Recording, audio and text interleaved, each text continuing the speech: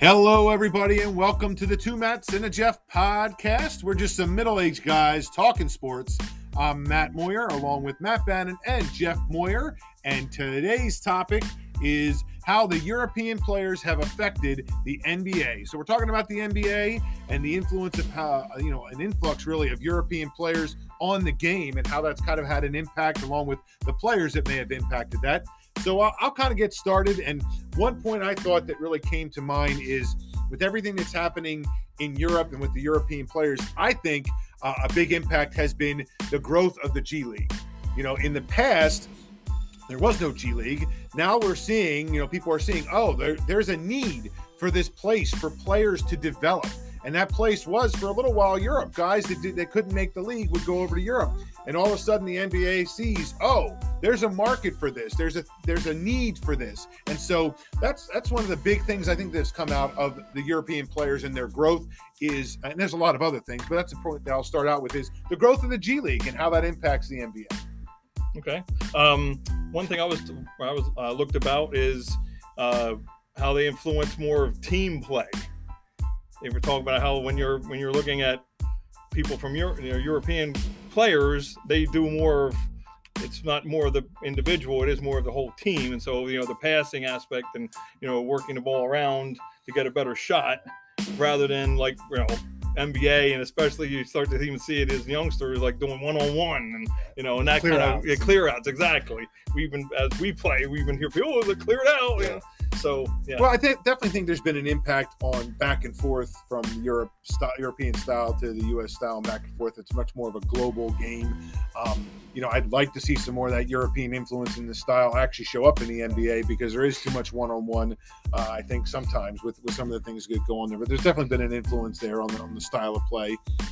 So one of the things I thought of was just fundamentals and shooting. Like the European players come over into the NBA and they have great fundamentals and can knock it down from anywhere, especially nowadays with the three and the prevalence of the three. I just think that's huge because it's really the players coming into the game from the States, pretty much, with the way the game is, they have to be able to do that if they're going to be on the floor, especially with like we talked about all the time, stretch 3, stretch 4, stretch 5, whatever, like all that. You have to be able to do that nowadays, or you're not going to play. You're not going to get the minutes or whatever. You can't have the guys. There's going to be fewer and fewer like Ben Wallaces and things like that. You basically played one end on the floor as far as they're dominant on defense, and on offensive end, they're just there for boards and a little more, or whatever. That's not going to exist at some point. Well, and one of the European player that brought that over was, I was gonna say, we had Dirk Nowitzki from another podcast. I mentioned Dirk Nowitzki, and he became the stretch 4, the big guy, 7-footer, trying to make being very successful making threes. Therefore, you had that brought guys out that were bigger to help. Not only that they would have to try to shoot, that they would have to now to defend. And bring them out to defend it, so therefore leaving more open spaces underneath. So, it's definitely... Yeah, I think the European players like him certainly created that position more than it used to be. I think another huge impact on the game is just the scouting. The scouting impact, is worldwide now. The NBA teams have to send people out worldwide, and obviously you can see everyone on video, but you're scouting the world now. Not just the college players, and obviously long time ago before the internet knows things, you'd have to send a guy to North Dakota if you wanted to see a North Dakota player. But now, you may have to send a guy to all across the globe to find these players, and they do, and these players come in and make a big impact. But the scouting, it just has to be completely different than it used to be. You just scour through the college ranks before. That guys would stay at college for 4 years probably, and you'd say, okay, this is going to be the next best star here coming out of whatever university. Well, now the next best star might be coming out of whatever country and been playing since he's 15. On a professional team. Totally different aspect here to the game with the scouting. Well, Luka. Go ahead. I was going to mention that when you said about, they would play for their national team as a young player. I mean, we have a guy that's on the Sixers, Furkan Korkmaz, that, they would just say how he played when he was, 15 16 years old. And so he would play, against grown men as a teenager. So I think, you don't see that in the States for sure. And even with our rules of, having to be 1 year just, out of high school, I mean, there's no rule over there. So they're playing their professional ranks as a younger person. So, go ahead. No, I'm saying you go. Oh, no, I was just going to say, and so that's all I got. All right. I mean, I think that has had a big impact on the game and the quality of the players and the different players are getting a whole scouting impact.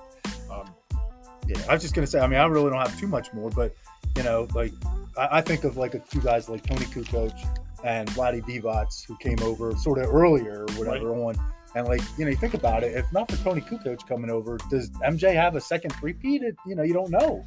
And Vlade, if he didn't come over, would have been nobody for Shaq to run over on his way to the hoop. Well, I think that aspect there that's where, those guys were the predecessors to these guys, and people started to say, oh, wait a minute, there's a few people out there in the world beyond the United States, beyond our borders, that can come and play here.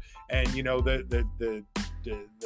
the higher ups in the league saw that and went, wow, we got to go take notice of these guys because they can come over and play in this league and have an impact on it. So you mentioned the early guys, and there's a lot of early guys. One of the guys I know that comes to mind for me is Drazen Petrovic, that, was cut short, but was averaging over 20 points a game when his life was taken. So those guys were setting the stage that, wow, there is something out there. And then, the aspects of how the dream team, built out and so on. But all those guys, when they came in, I think continued to change the way the game was played.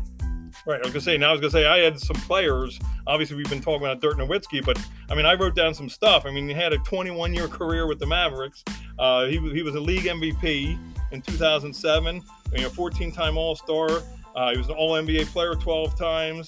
And just the amount of points. I mean, he scored 30,000 points, had over 10,000 rebounds, over 3,000 assists, over 1,000 steals, 1,000 blocks. And the guy was just an all-time player. And then you got, some of these younger guys. I'm sure some of you were, obviously, if you're younger out there, you got your Giannis, who's already won 2 MVPs, always a 6-time All-Star, 3-time All-NBA, Defensive Player of the Year.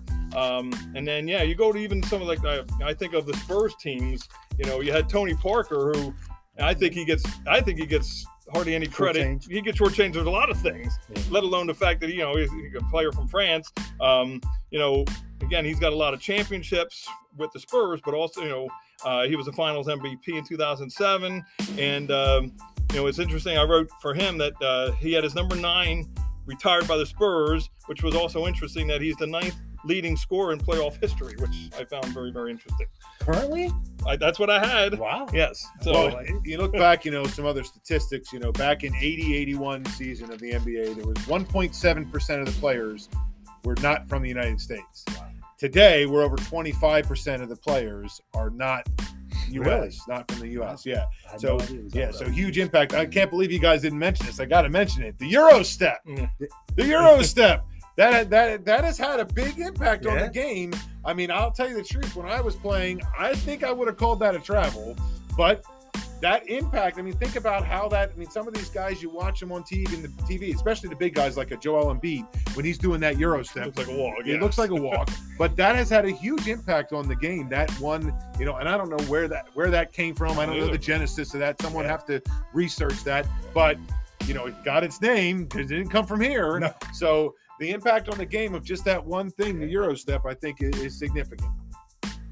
So, the cultural exchange of ideas that has continued to go on in the NBA and, Europe and around the world. I mean, this isn't a European player, but a guy like Yao Ming and those guys that have made the NBA a worldwide game. I think that influence back and forth. There weren't guys that were Asian playing in the NBA. But that I think the influx of the European players led to, Africa and China and everything. The scouting and everything, like you said, opened up to worldwide. If it wouldn't have been for the Euro influx, I don't think that happened. Yeah, and I think the scouts are out there looking for the next Euro. Yeah, the next guy, the next Euro step, the next player. None of that happens without these guys coming over and really, having a big impact on what we see. The Kevin McHale's of the world, I don't know if they have a place in the game today because of the Dirk Nowitzkis and the influence of that game in Europe that was clearly happening and wasn't really happening here before them.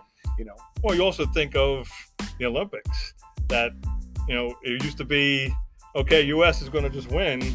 And now, there how many teams are getting, just because, again, they're having these players that have been playing together. And, you're getting more NBA players that are now being able to play for their countries and making a lot more interesting, at least in that realm of the Olympics, that you're getting that many more players, So I think that's a really quick one today, guys. But the European influence on the NBA game, share your thoughts. Hit us up and let us know what you think. I think there got to be some additional points we missed. Maybe you love their influence. Maybe you hate it. Maybe you hate that Euro step. Let us know. You've been listening to Two Mats and the Jeff podcast. We will see you next time.